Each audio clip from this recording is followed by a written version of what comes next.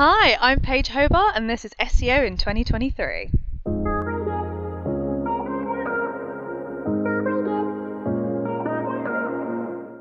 Paige, what is your number one SEO tip for 2023? My tip for 2023 is born out of a little bit of frustration from the past few years, and it's better understanding your content for SEO and making sure you actually understand what you're producing and why. Okay, now you also say that the word content is massively overused. What do you mean by that? Oh, I hate the word content. Some of you might know me from the SEO Search Features Glossary. I'm very much all about trying to help beginners and experienced people in SEO all use the same language. If we're all speaking from the same hymn book, we all understand what it is we're trying to achieve and what we're producing. So the word content is just too broad. It just describes too many things. And I have been asked by many clients over many years, oh, let's do content. And every single client will have a slightly different understanding of what that is, what they want from that, and what it means. So I just want us all to kind of really understand and dig down into what content is, why you're producing it, what it's supposed to be doing for you. So what's a better word for content? I think you can get more specific. Let's talk about website content, like website pages. Is it a product page? Is it a category page? Is it timely content? Is it a guide? Let's dig down into, yes, it's all content, but dig down into what it is and why you're producing it. What is it supposed to be doing?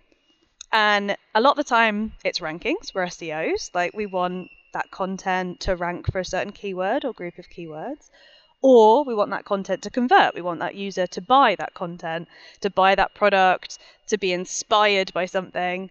Or we don't want it to do any of those things, and we just want to be able to put something out there that shows that we're experts in our industry, that we have an opinion, that we should be a thought leader. And that's valuable too. It might not rank for anything, but it's still valuable inherently to us as SEOs. Okay, so obviously producing content for content's sake isn't a good idea, but how do you actually go about mapping out what you're creating and prioritizing what you're doing? So I actually created a map. It's slightly based off of something that you've actually created, David. So I took a lot of inspiration from your pump and funnel model, and I produced a white paper when I was still working for Roast. So you'll find it on the Roast website, a white paper about what is content. And in there, I've done a map of write into these boxes what this content that you're producing fits each of these descriptions. So you can really dig down into, okay, what is that content? And more importantly, what's its KPI? What's it supposed to be doing for you? Is it possible to measure the KPI of every piece of content?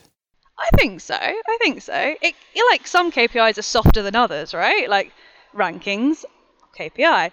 Conversions, KPI. Coverage, views, links, KPIs. Like, they don't have to all do the same thing, and they shouldn't all do the same thing, but there should be at least one goal that piece of content is trying to achieve. So you also talk about the importance of content across the entire business, not just SEO. So how does SEO get itself involved with that? And does it have the right to get involved with content all over the business? I think we have to. Like, shifting from agency to in-house has been a huge eye-opener in how inherent we are in every single element. I am currently writing a web page, just one page for this entire website, and I'm speaking to the sales team, the implementation team, the client success team, the product team. Everybody has a right for that website to work for them, and I think it's the SEO's goal to tie it all together in a way that makes sense to users and to search engines, and make sure that content then performs and hits those KPIs.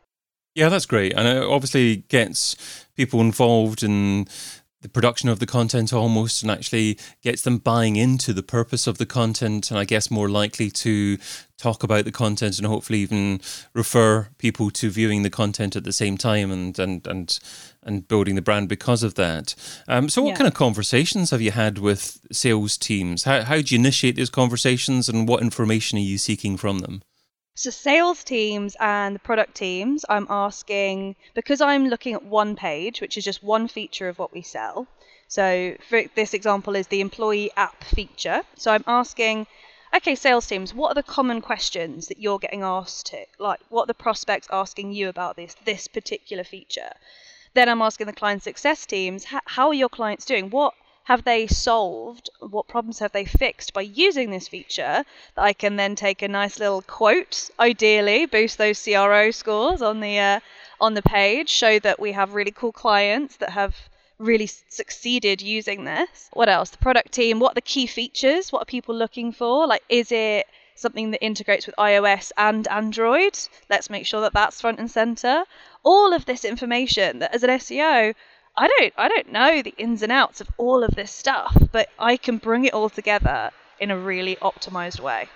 So what happens if your sales or client success teams use phraseology that doesn't measurably get any significant search volume, and you have a look and you can find different ways of saying things that perhaps might have the potential based upon keyword research tools to drive more traffic?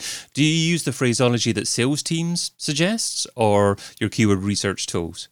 So common. Like, David, I know you're B2B as well. Phraseology is such a common issue for SEO. That the phrase that you're using internally is not the language your customers are using. And I think educating the teams and helping us all, again, sing from the same hymn sheet, making sure that we're all using the same language and being able to guide people to say, okay, we might call it that, but actually the customers are still calling it this. And you should be able to get that buy-in from people like the sales teams. What are your customers asking you? Not what you're saying to them. What are they asking you about? So is creating content based upon the types of questions that your typical customers ask? Is that the type of content that should be created first? Should you be creating more generic sales pages first, or are there a higher search volume content first? I think it's all the same thing. I want my sales page to contain those common questions.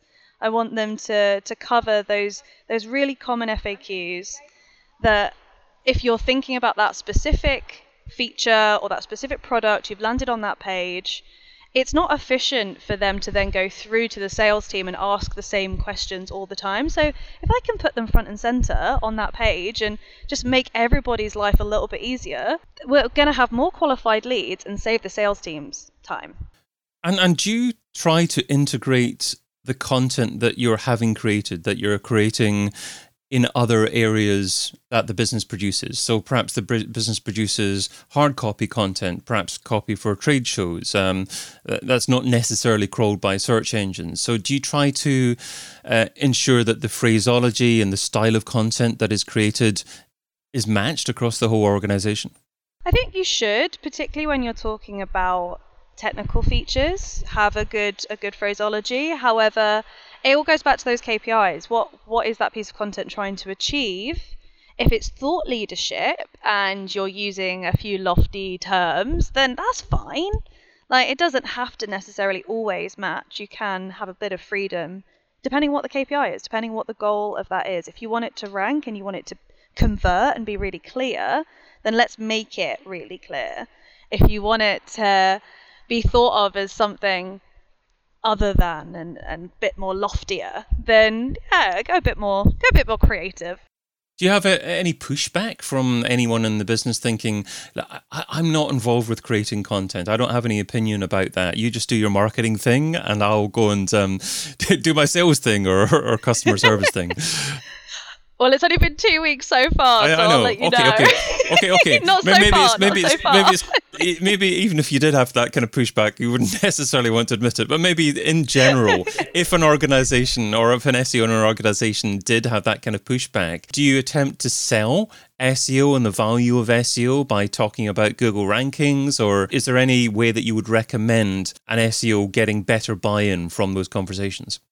Yeah, Joe, that's really interesting. I was recommended a few books as well to read before I went in-house. I think there's a really good one by Eli Schwartz about product SEO. You should all read. Yeah. So it just really helps you understand like the internal thinking. But I'm lucky where I am that collaboration is something that them as a culture is really pushing. So inviting people to give me their opinions. Everyone's kind of got an opinion. Everyone's got one. And they might not see it come to fruition in the way that they're thinking. But I think at least giving everyone the opportunity to voice that opinion, you'll always get something. Even if it's not hugely helpful, at least you've engaged with those people in your team and in your company.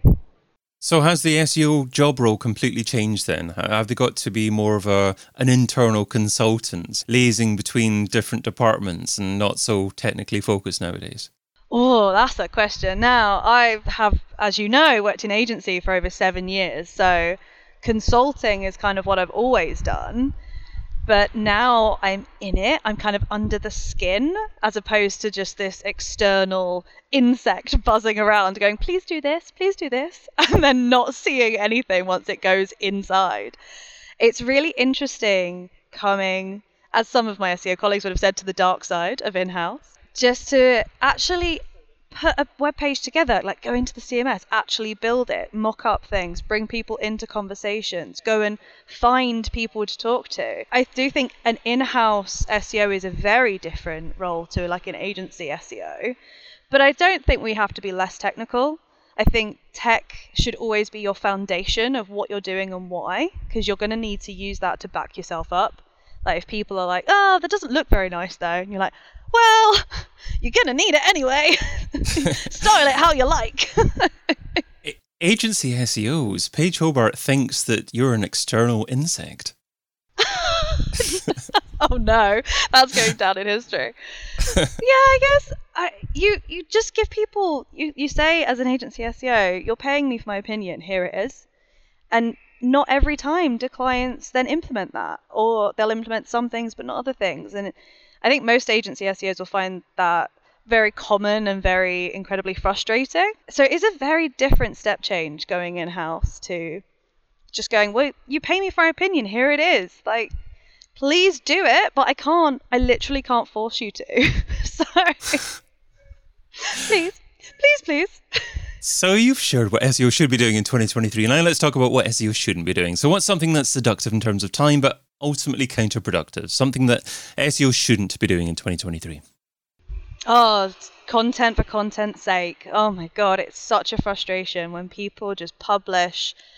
There's still a lot of that mentality of, oh, I have to do a blog post every day.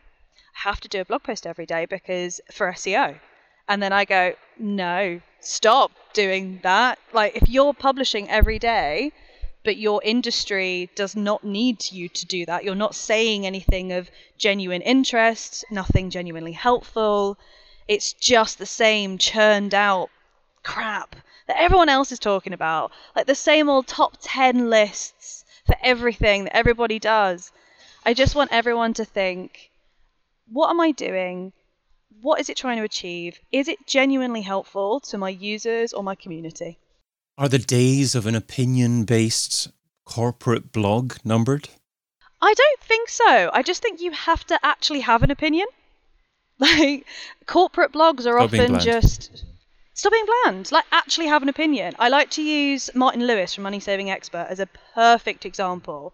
Like, what a spokesperson. What an author for your EAT signals to be out there having an opinion, talking in the press. Like, that's an SEO's dream to have an author on your website that is that prominent.